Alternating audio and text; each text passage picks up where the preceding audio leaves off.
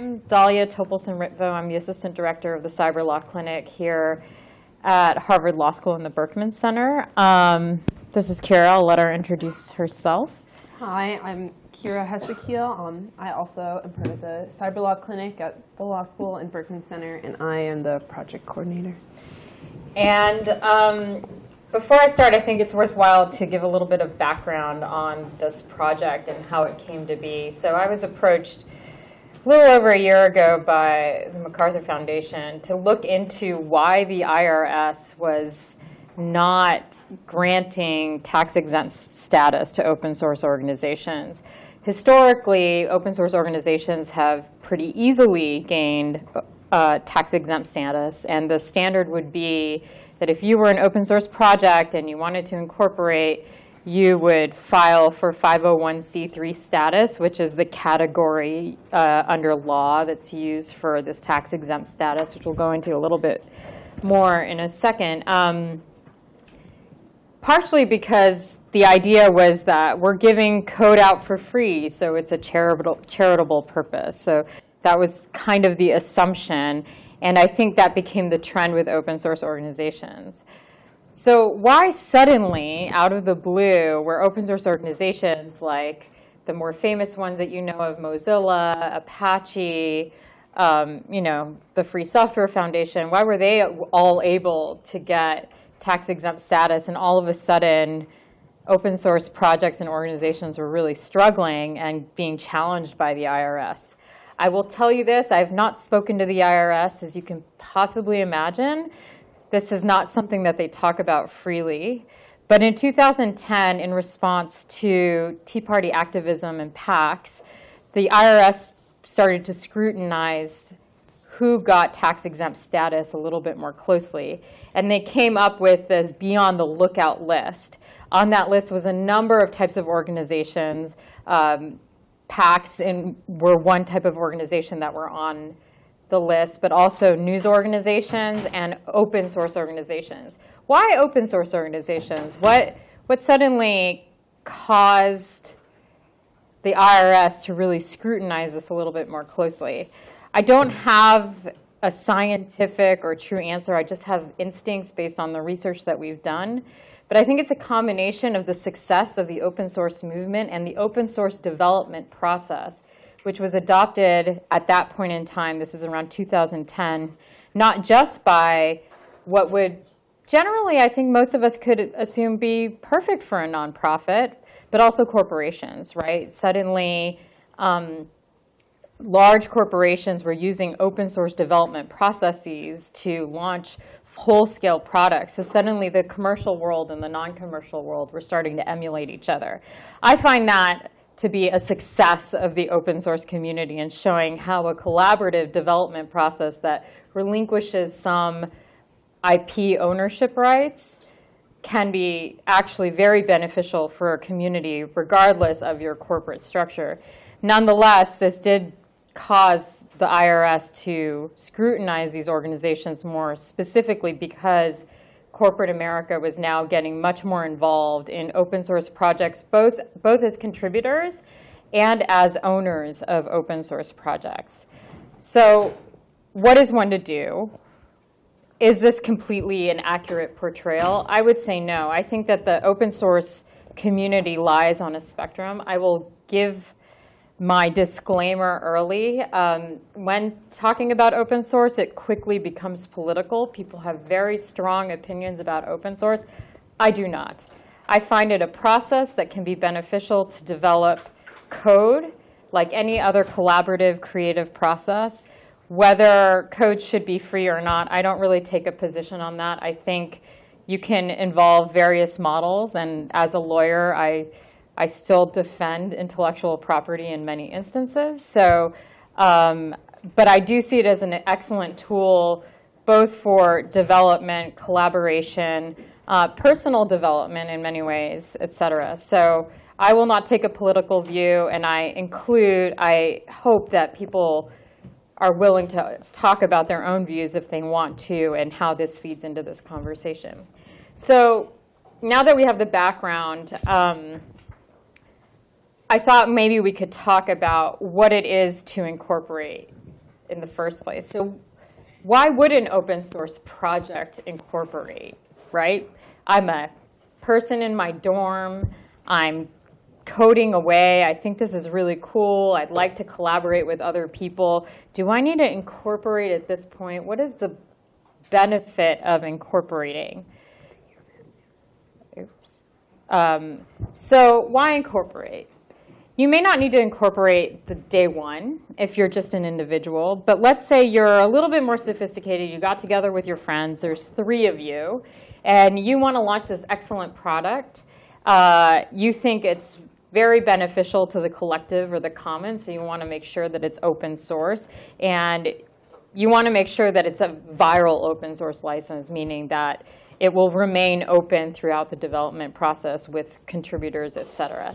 So why would you need to incorporate? Well, the first one is limiting your liability. That's the primary reason that organizations incorporated in the first place.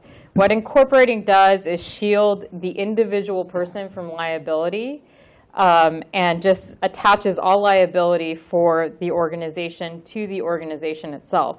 So to the extent you have personal assets that you want to protect, et cetera, it's a good idea to incorporate. A second is the laws of incorporation actually require you to put some mild structure around your organization, which Kira will talk a little bit more about governance structures generally. But this actually can be really beneficial to an organization when we start talking about, who makes decisions, how decisions are implemented, what happens when there's a dispute within the organization, et cetera. Corporations require you to write bylaws that dictate your mission, and also create a board of directors. Traditionally, the board of directors is intended to counterbalance management and create a check against what management may be doing, and it may be that person might be self-interested. Now, if you're a corporation of one, this doesn't really matter. But if you are creating a distributed model where you want more input from different types of people, having a board of directors can actually be very beneficial in the open source context, because suddenly you can create a board that checks potentially the founder of the project or something like that to ensure that the organization is committed to whatever bylaws were written, that they're implementing the processes that they've thought about. And it also forces the project owner to really think about these things at the forefront. And we'll talk a little bit about business modeling in a little bit. And finally, clear ownership of assets. Again, if you're an individual, this is not as problematic. But if you have multiple people who are considered the founders, to have a corporation to own all the intellectual property assets is very useful. Now, we all know that open source, or at least those of you involved in the community, the idea is that everything's freely licensed. That doesn't mean that intellectual property ceases to exist, and the assets are still owned. The original creator of the code still owns that intellectual property. So having a clear title for that code actually makes it simpler, as you may want to grow and do more sophisticated things as an open source project. So incorporating helps you do that. So you've incorporated, you go to LegalZoom, you file your C Corp, and there you are. You've got a corporation. Congratulations. So the next step in most open source organizations is to seek 501c3 status or tax exempt status. The first step that you do is you file as a nonprofit in your own state. Every state has its own rules. You may be tax exempt in that state. Many states don't exempt any taxes until you get IRS exemption as well for federal taxes. But generally, this is what open source organizations have tended to do. Why have they done this? This was the question that I asked myself. Okay, so the IRS is rejecting this, but what is that golden ticket of being a nonprofit? So in some senses, it makes sense. You don't have to pay federal income tax. That's awesome. We don't want to pay federal income tax.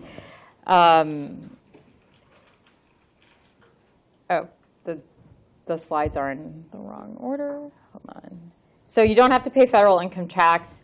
Your donors get to deduct their donations from their taxes. That's awesome, right? You can get money, and you can also serve this as a benefit to your donors. You may be exempt from state income, sales, and employment taxes. That really depends on the state of incorporation, where you incorporate, reduced postal rates, and exemption from federal unemployment tax exempt financing. I'm not going to go into that, but it's another essentially tax exemption that it can be really beneficial. But when you're not making income because you're delivering this for free, is this worth, there's other reporting requirements that you have to oblige, that you're obligated to comply with. Your bylaws need to state a particular mission, and not everybody's actually eligible for tax-exempt status. So the question that I had is, why would you go through that? Why would you engage with the IRS and try to convince them that you're a charitable organization, or you're an educational organization, or a scientific organization?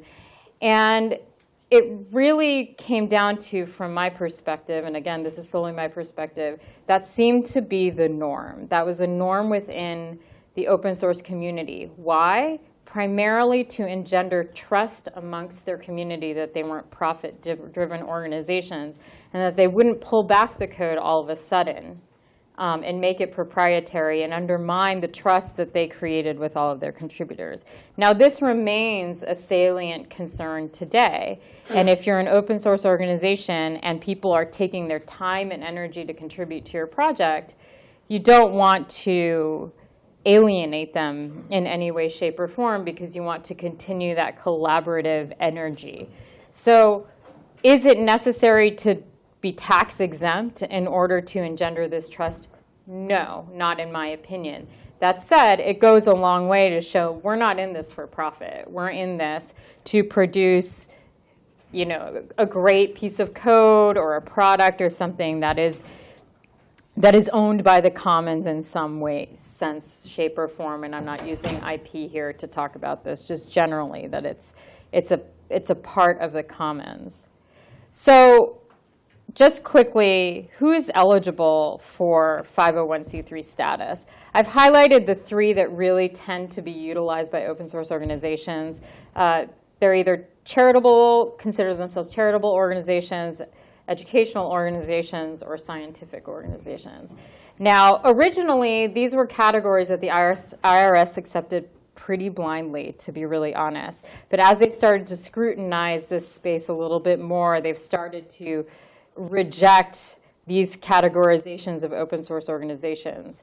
Simply giving software away for free is no longer a charitable purpose, according to the IRS, partially because many for-profit organizations and commercial organizations are giving software away for free all the time, and it is to their commercial benefit. So just the fact that you're giving it away is insufficient for charitable. So what are they looking for charitable? They're looking more for, some tie to the impoverished or human rights or things like that. Freedom of expression comes up a lot in the software space.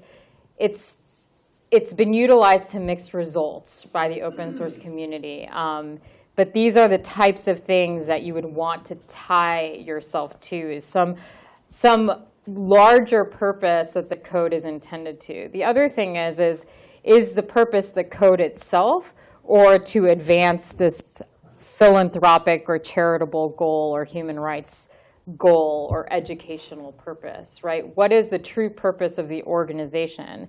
If you start talking too much about code, they're going to quickly think commercial, or they're going to quickly think of a commercial development process versus some charitable purpose for the organization. So the IRS is much more focused on what is the purpose of the holistic organization than what is necessarily the purpose of the code. Second, scientific. Initially, again, there was a lot of use of, this is for scientific research. We're researching how code is developed, et cetera, and this and that. The challenge is that most open source organizations do not release research papers on their code. They release the code itself, but it's not researching the code. It's not doing scientific research in the more traditional sense of the word. So the IRS has started to create categories that need to be met, or elements that need to be met in order to actually be eligible under the scientific category. Specifically, the organization must engage in scientific research. The scientific research must not include activities that are incident to commercial or industrial operations. This is a really key one to open source communities. And the scientific research must be undertaken in the public interest. So just the development of code, even if it can be a rich source for research, generally is not considered research in the traditional sense, especially when you're emulating what commercial entities are doing themselves. They consider it a development process that is common across the commercial world, and they're not accepting that as a true scientific research that is in the public interest. So the scientific argument has started to lose its steam. And then there's the educational purposes. And when they look at educational purposes, the ones that they seem to accept are when you're really educating the public. You're putting out sample code and telling them how to do it, or you're creating fora and educational conferences and things like that to educate people. It's not just that you put code on GitHub and that could be educational for somebody if they're self-motivated. It's really got to be the purpose of the organization is to educate people. Now, many projects, and I would say most, don't really go to that level. It's more likely that they're putting out code and they're collaborating with each other. And then some people use a public works, that they're creating a public work with this open source. The IRS has also tended to reject that argument because it needs to be fixed to be a public work, and open source code is inherently not fixed because it's constantly iterating and developing. So it's become more of a challenge for open source organizations. So does that mean that no open source organizations can gain this status? Absolutely not. I just think that at the outset, before going through this process, before hiring a lawyer to help you prepare your application, et cetera, it's important for open source organizations to really think about, why do I want this tax exempt status? What is so important to me that I need to be a 501c3? Trust is a big thing that comes up a lot, but are there other ways that we can engender trust? Or if there really is a charitable purpose, if you're really advancing human rights through the development of these tools, or open source is just one element of a broader organization, I would say you're probably a good candidate. You're just going to have to overcome the hurdle that for a few years now, the IRS has had a knee-jerk reaction against open source organizations getting these types of, getting this status. So what other options are there? So the newest option in corporate structure that can help engender that trust and help organizations create that communal trust is the Benefits Corporation. The Benefits Corporation is not available in every state yet. It's a very new corporate structure. But what signifies it, and here I've got the quote from the Massachusetts Benefits Corporation law, is that in a benefits corporation, unlike a regular corporation where the duty of the board and the managers is to essentially maximize profits for the organization, in a benefits corporation, directors and officers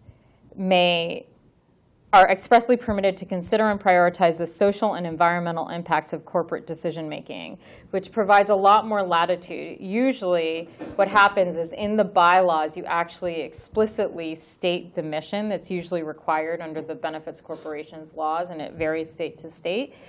And in your bylaws, you will say the primary mission of this organization is to do X, Y, Z. And we will forego profit in certain circumstances for our shareholders in order to attain that goal or maintain this mission. Probably the most famous example of a benefits corporation was Ben & Jerry's. They were eventually bought by Unilever, so we can't really categorize them in that category anymore. I don't know if they maintained the benefits corporation status or not, to be very honest. But their whole goal was to foster local economy and also foster environmental, sourcing, et cetera, responsible sourcing of materials and ingredients, et cetera, like that, et cetera. So Ben & Jerry's was held up as the bastion of the benefits corporation and kind of kicked off this movement. Now, it's not the same as nonprofit.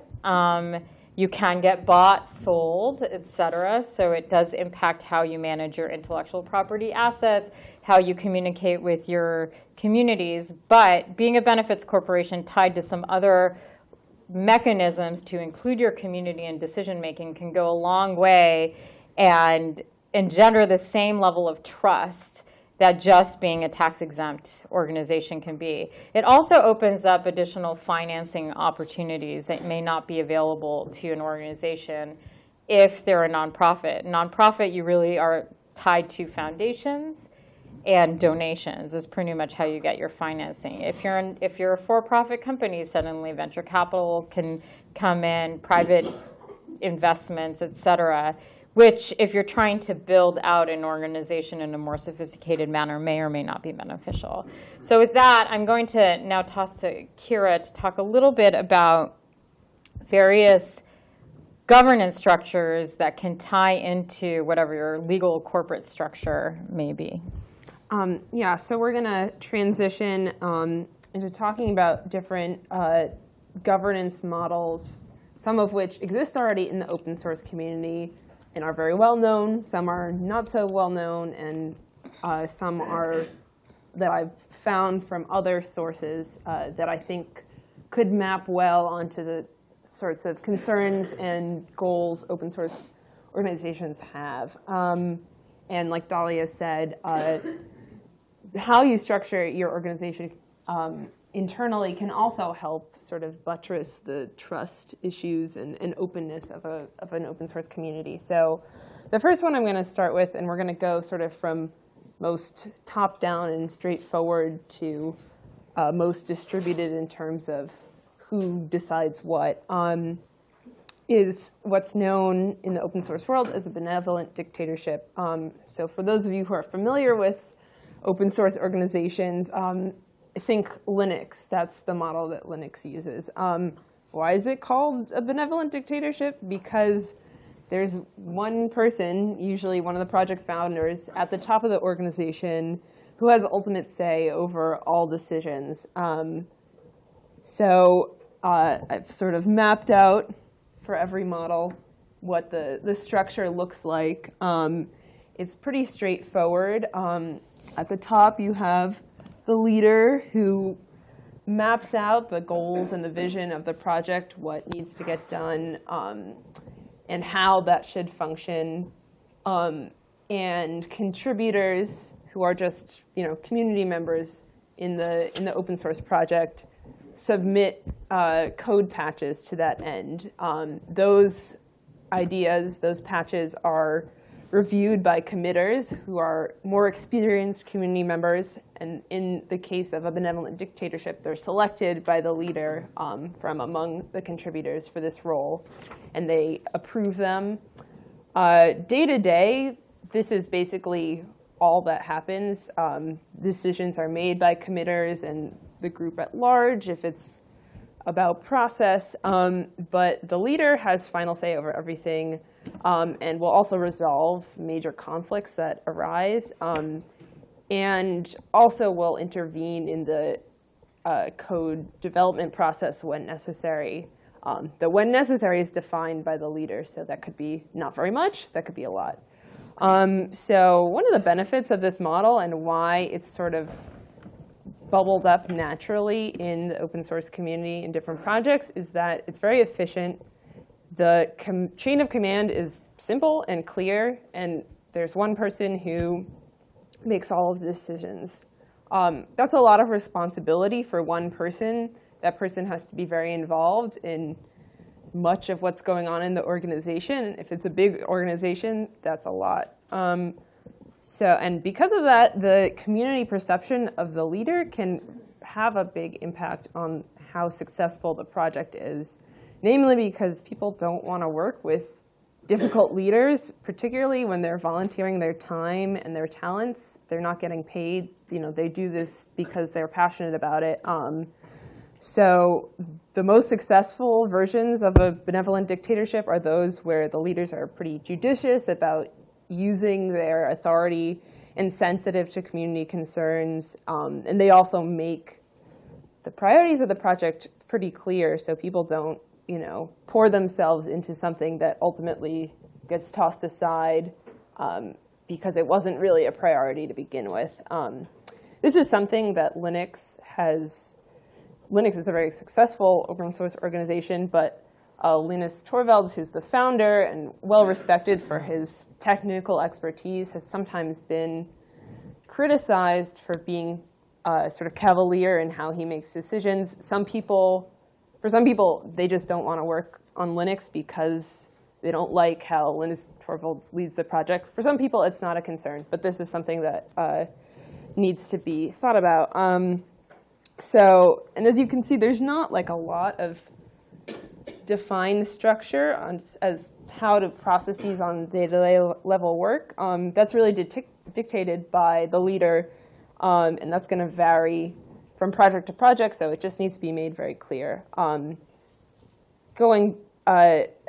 If this seems like a too top-down level for people, one way to mitigate it might be using sort of a board of directors model to modify this, either a group of outside experts who can advise the leader and help he or she make decisions, or sort of conversely, a community board that's not made up of committers, but just other people from the community who can help bridge that gap between the top level of leadership and the average contributor. OK, so moving on. Oh, whoops. So another very popular model already in the open source community is a meritocracy. The idea behind a meritocracy is that the merit of what the community, what contributors brings in is how the community determines where the project should go. And whereas I had sort of arrows leading up my chart of the benevolent dictatorship here, I don't have any arrows because the idea is that the project is run by the community at large and everybody's on equal footing. There are different roles that you can have in the community, but no one is supposed to be more senior than anybody else. So usually the founders of a meritocratic open source organization sit on what's called a project management committee, and there may be a couple other people on this committee. And they set general goals, and whereas the leader of a benevolent dictatorship would select committers, here it's the project management committee. And those committers, in turn, approve contributor patches. So on a day-to-day basis, if somebody submits something and nobody has a problem with it, it gets approved. It's called lazy consensus. There's only sort of conflict and resolution if people disagree. Whereas contributors, the general contributor gets their code reviewed by a committer. Committers can also submit code, but that's not reviewed until the entire community talks about the product release. So that kind of means that the committers have a little extra control over the direction of the project because their contributions don't get looked at until it's whatever software is basically ready to go. So in this model, the authority is very decentralized, and the community is really in charge of a lot of things. So that can be really good because this is something that the open source community values, having input, not feeling like their contributions are valued. But there's also a potential for biased decision making, particularly because of the sort of group consensus model and the role of committers in deciding day to day what gets in and what doesn't. For this model to really work effectively, it's really important for the project management committee or the project founders to make clear community norms, especially when you define what merit means in a meritocracy. If merit only means contributing code that looks like X, Y, or Z, then you're not going to get other sorts of contributions.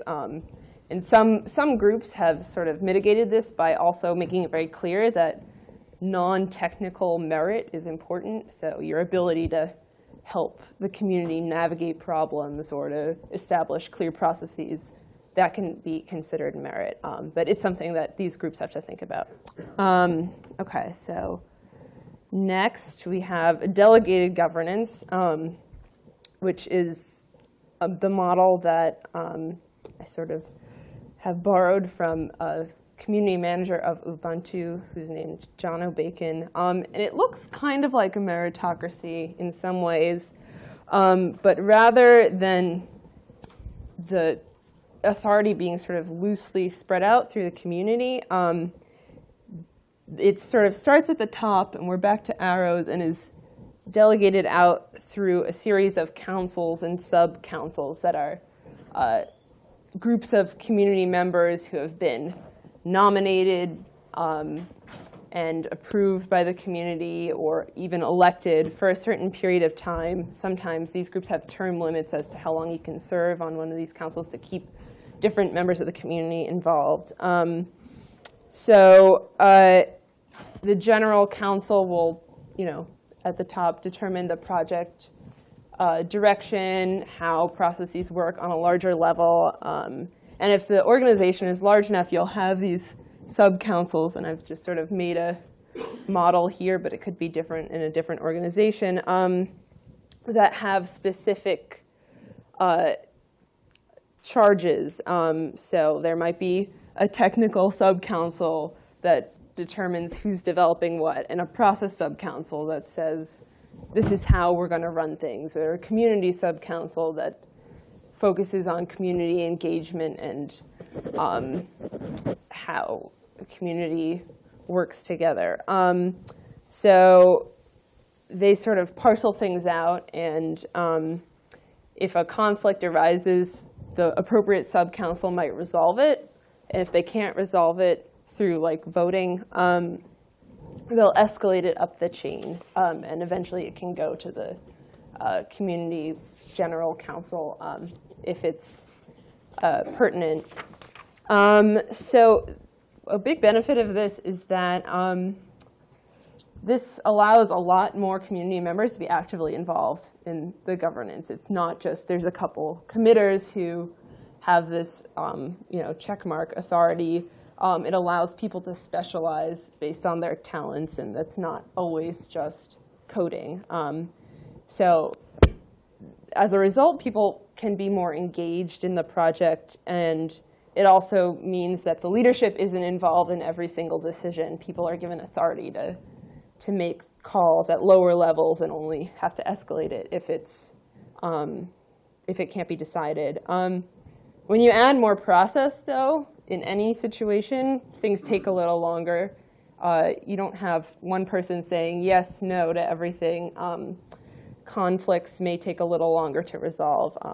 It's not necessarily bad, but it's something to think about. It can also mean that people are more invested in the end decision. You don't have that sort of feeling of alienation that you might get in a benevolent dictatorship where if somebody's mad, their code is excluded and they don't really understand why. And then finally, if your councils are elected versus appointed by the founders or nominated and sort of confirmed, that's going to determine how democratic and how dispersed the authority is. So that's just something to think about.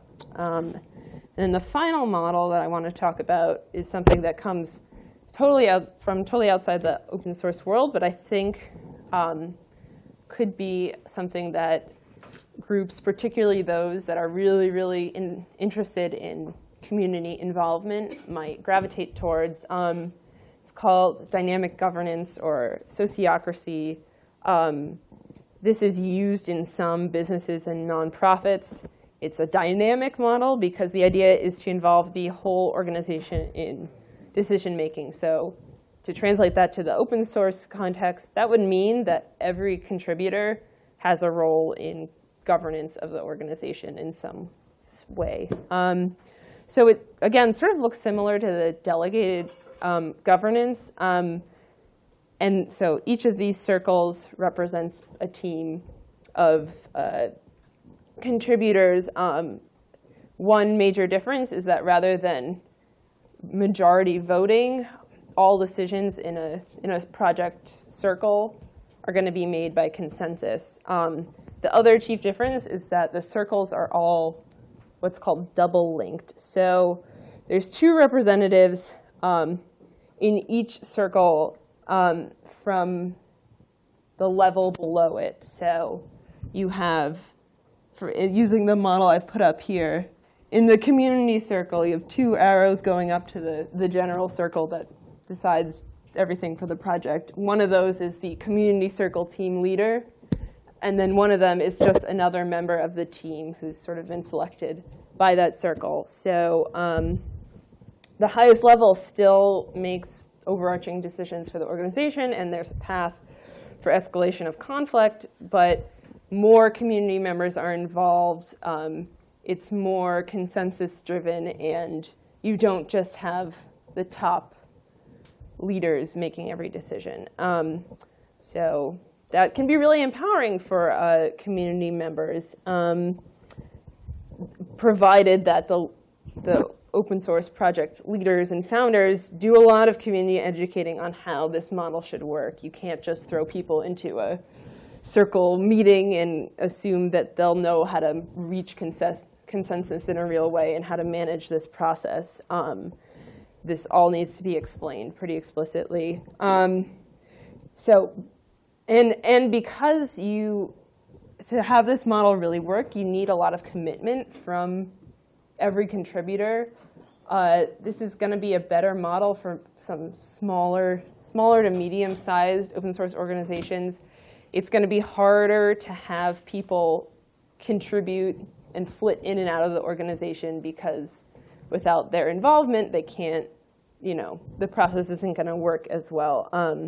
They really need to be committed to a project in order for this model to run. And some people don't want that. They just want to contribute their code and go on their merry way and not think about it. But other people will be drawn to that. And because of this need to really have people committed to certain areas, if a project wants to run with this dynamic governance model, they might need to identify, okay, so we want subcircle B to have a specific number of people, and also to develop a process for bringing new contributors to the areas of greatest need. So that's all the models I have for you today. But the important thing about all of this to note is that none of these are set in stone.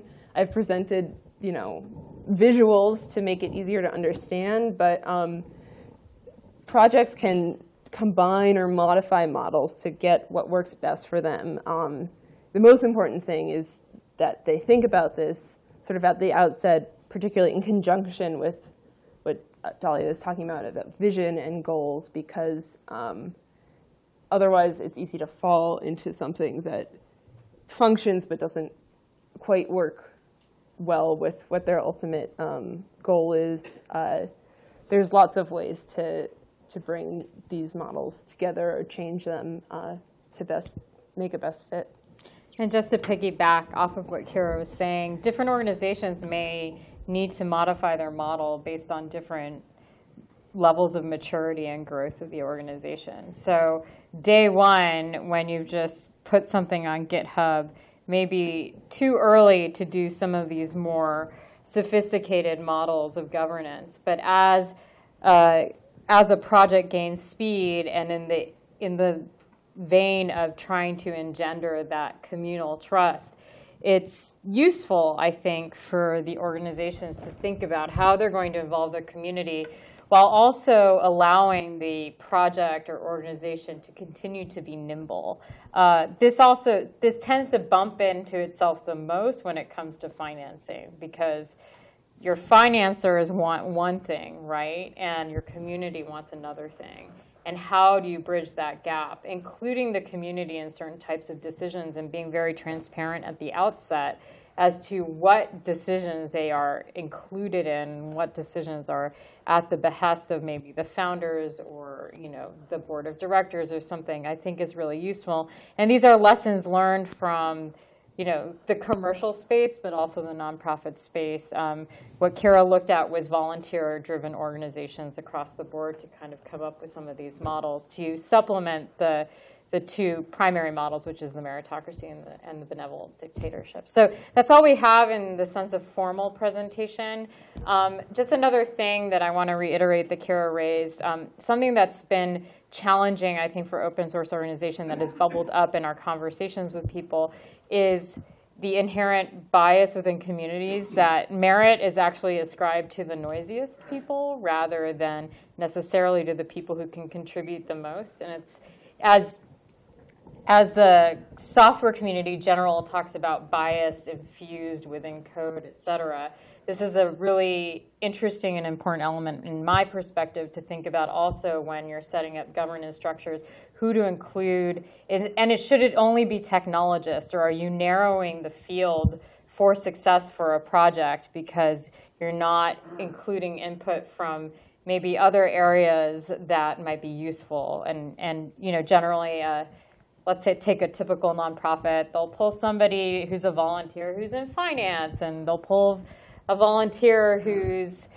a lawyer, and they'll pull a technical person, and they'll put them all on the board so that they have some expertise to leverage, especially in the context where there's not a lot of bandwidth or a lot of support. So we'll throw it out to all of you. If you have any questions or thoughts or comments, we welcome it.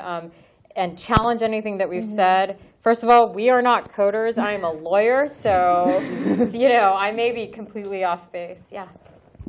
Thanks, guys. This was a good presentation, and I was just wondering if you could speak to some of the employment law issues in both the for-profit versus nonprofit thing. I guess the hypothetical I'm thinking about is there is a minimum wage, and so if I'm a committer or project leader and I'm not compensated, am I owed back wages, or are there sort of ways around that liability? So there's generally volunteer-driven organizations don't create an employment relationship with their volunteers. It's very explicit. You're volunteering your time.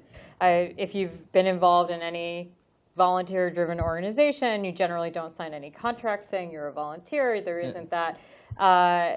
I don't know of any case law, and this is not something that we've looked at specifically, but I don't know of any case law where contributors to an open source project have then, asked for back pay because they were treated as employees. There's a certain type of relationship that needs to be established in order for that employment relationship for that to be nebulous. Like, let's say they're giving you office space and they're giving you the laptop to use, and you're working for the project 40 hours a week all the time. This is where consultants and corporations tend to start battling about whether they deserve benefits or not, and things like that.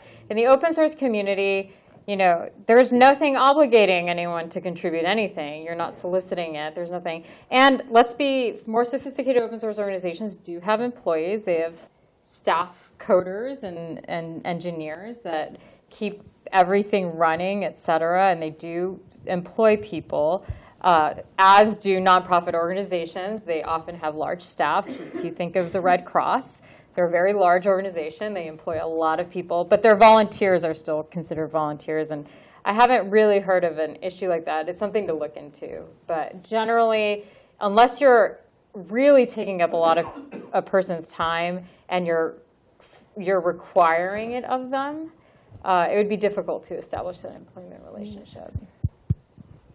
Yeah, we've got a hand over here and then over there. Just open a question about how organizations should or can manage schisms and forks.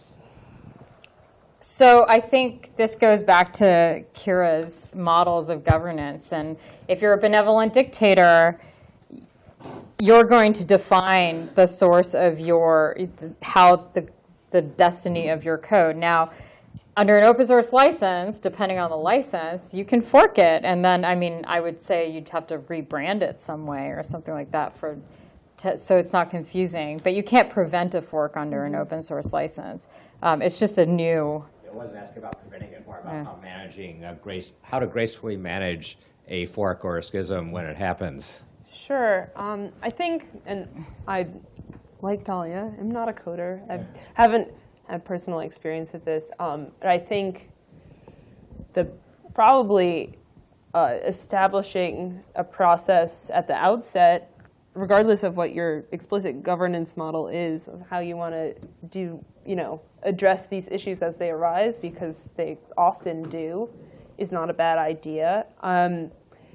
Additionally, if you have an open source governance structure that's more community, it involves more of the community, it might make it easier to sort of have these conversations within the community if people have different ideas and, figuring out if something can or can't fit under the umbrella. It might make things a little bit more flexible, but this is just my sort of theory.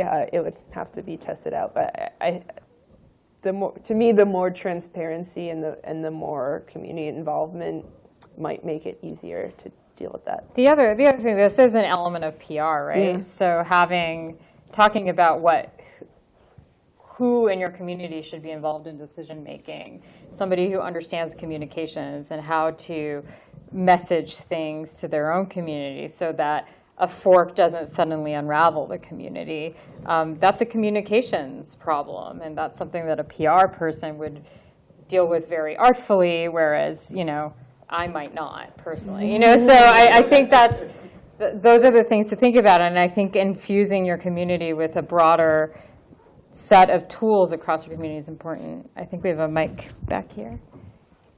Thank you very much. What would be an appropriate number for a board? That's a difficult question, and one that organizations toil with a lot. I think it really depends on the nature of the organization, who you're trying to include, and also how big you are. If you're one person, your board, you may ask some people, you may be a board of one. I don't advise that from a liability standpoint. That's not ideal. You generally want some other people involved in the board. But it can be as small as 2 or 3 to I sit on a board right now for a multi-stakeholder initiative that has over 20. The reason being is they're trying to allocate inclusiveness across the different constituencies that often have very differing interests. We're talking corporations, civil society, academics. It's a broad set of voices, so everybody needs a seat at the table, a representative seat at the table. The larger the board, the more unwieldy and difficult to manage. So it really depends on the size of the organization, what they're trying to do. I would say initially keep it small, right? Start small and then build out. That said, if the community starts getting bigger and noisier and you start to see some conflicts arise, the use of the board and allowing people to cycle in and out of the board is a great way to give people a voice at the table, even if there needs to be voting. Also in the bylaws, creating voting structures. A lot of the open source community doesn't like structure. It's like we're all friends, we all get along, we're all coding together for a common goal. That's lovely. As the lawyer in a room, I have to say, what happens when you disagree? And people do disagree. So building in the structure for those unusual moments in your bylaws can help, because then you have a piece of paper that says, no, this is what we need to do. We need a 2/3 majority vote for this type of decision. Like, for instance, somebody wants to acquire the open source project. That's great financially, right? But it can really, really upset your community, right? So what do? But you have staff to pay potentially if you're big enough. You have code to sustain, et cetera. So this is where having people on the board can really be helpful. The size is less of a concern to me and more the mechanisms by which people are added to the board. Are they elected? Are they appointed? How do they get there? Do they have terms? I'm a big fan of terms so that decision makers don't, get stale or too institutionalized.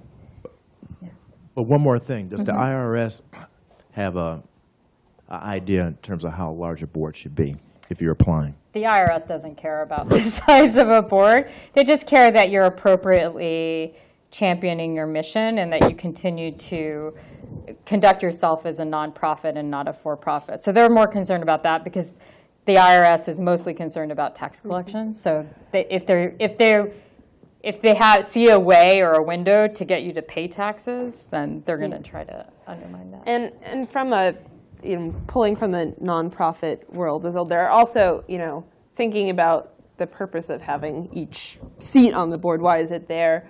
There are also some structures of boards where they have different sections that have different purposes. So some nonprofits, when they have board members who have served a long time and they want to sort of transition them into a different role, will have like a super advisory board that meets only once a year versus the more regular board that meets actively and is more involved in decisions. They keep that that expertise and long service and that connection while also allowing new people to cycle in.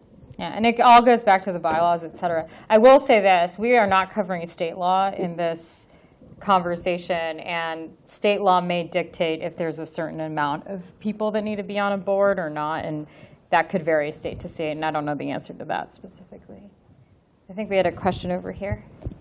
First of all, I want to thank you for your intellectual honesty, acknowledging that Tea Party is the one that made the IRS to look at themselves.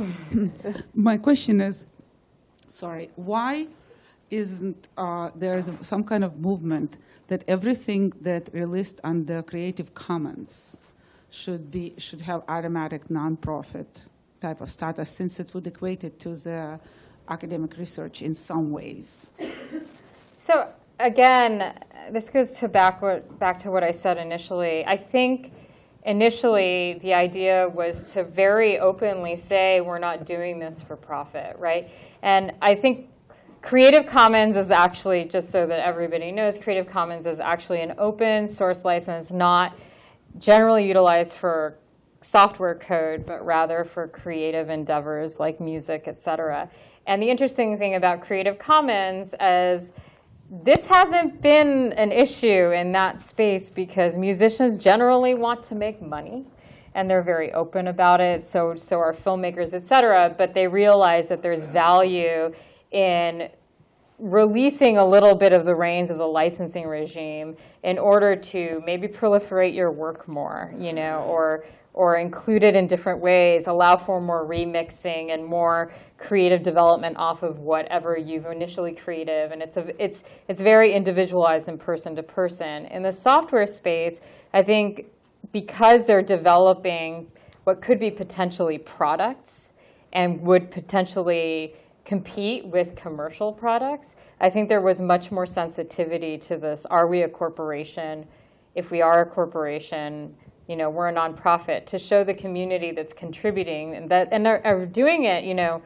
Coders are amazing to me that they go to their day jobs, right, and then they go home and they code more on their own. That's amazing. It's very rare. I see very few professions that do that, and they're giving of their time, and it's not beyond the pale for them to want some sense of ownership over the entire process. And I think that's why there was this desire for nonprofit. It also is important to note that many of the initial nonprofits became fiscal sponsors. So they were trying to aggregate open source code and sponsor the development of more open source code. This goes back to the more politicized views of open source, et cetera. So historically, if you're thinking about Apache and Free Software Foundation, they act as incubators. So if you're thinking about yourself as a foundation, right, and you're thinking about somebody who may fund something, then in that case, becoming a nonprofit makes perfect sense, right?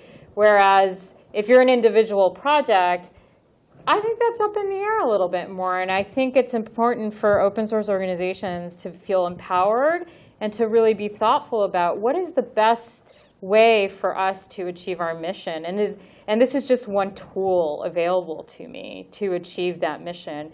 And structure yourself, think a little bit as like a business model. And I use the term business loosely, not in the sense that we're trying to make money, but in the sense that we should model ourselves and create transparency so that we can engender a community and actually foster. One of the biggest challenges of the open source community right now is abandonment of projects. And so what is the process by which to create a sustainable long-term project that can mature over time? And I think, when you're just writing code in your room, that's hard to think about. And you may not have the expertise to think about that. Any other questions? Yes, one more. Sure. You mentioned foundations. Are they different from 501c3 nonprofits? They can be. So there's other tax exempt categories. Generally, the major difference is that donors aren't tax exempt. Foundations, I believe, and I'm not an expert in this, definitely call a tax lawyer or a corporate lawyer. I'm an IP and privacy lawyer who's been dabbling all of a sudden into corporate law. Yeah. Apache and Free Software are pretty prominent organizations which are organized as foundations. Yeah, they're organized as foundations. Originally, Apache did get 501c3 status, and that's how they did. You can be a foundation that's under 501c3 status, which allows you to get these tax-exempt donations. I don't know if they've changed since they've become more mature, to be really honest. I haven't tracked their development. It's a good question, and I'll make sure to follow up on that. Yeah. Well, I built and ran a 501c3 in the Open Foundation. And we ran into this exact problem where the IRS actually questioned our 501c3 status. And we had to go through a whole bunch of stuff. And eventually we had to shed supporting the technology development itself from the mission of the organization in order to keep 501c3 status. And my understanding was that Linux Foundation and Apache and others that were 501c3s, they happened a long time ago and they're sort of grandfathered in. But if you want to do it today, then you're going to, the IRS's response will be that you can't do a 501c3 if you're going to directly support the technical development of a product. Mm-hmm. And that's basically the major difference between organizations that are supporting, other organizations to create their own products versus or being a home for them in a sense.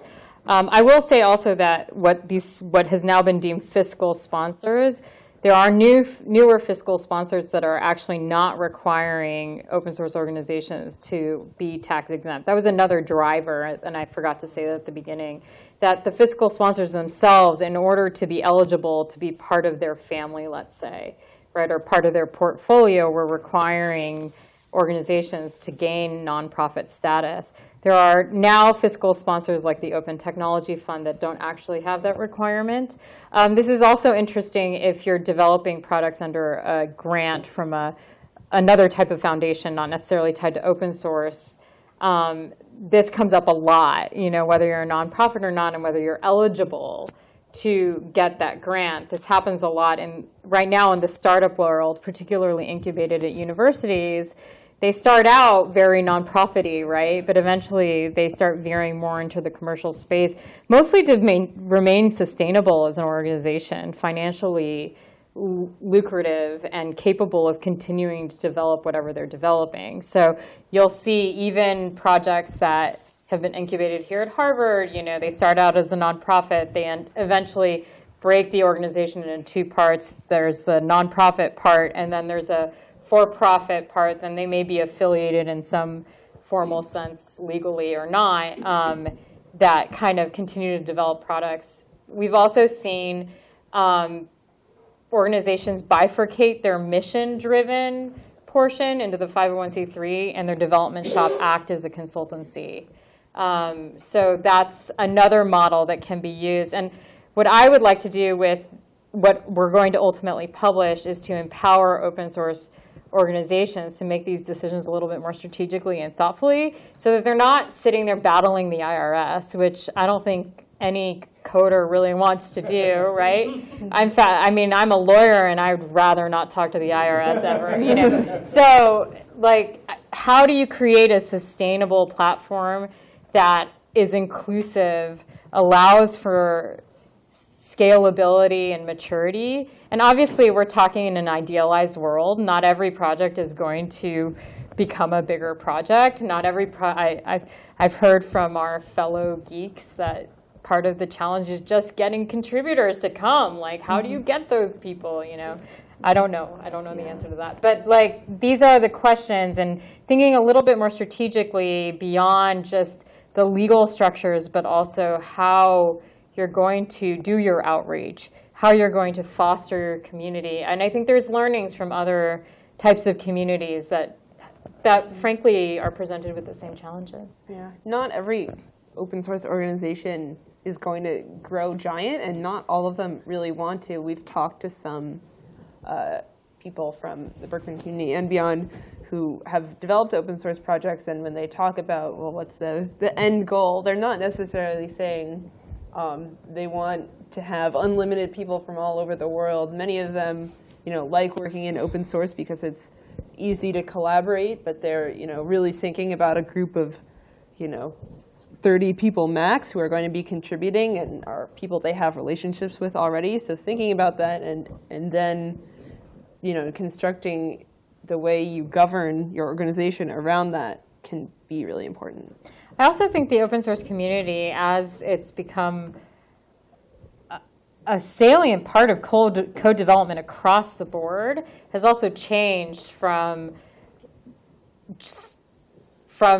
a community that really is trying to free code to a community that's developing code for a number of different reasons, including freeing code, but also, if you're a young student or somebody trying to learn how to code, it's a great opportunity for professional development. And we've seen that with just the individual contributors. And then they use that to foster their own portfolio when they go out to seek jobs, et cetera. And that they may continue to participate very actively in the open source community once they reach that. But they might not be as concerned about some of these community issues as somebody who's more, who's more tied to the specific piece of technology or something like that. And I don't want to undervalue those concerns.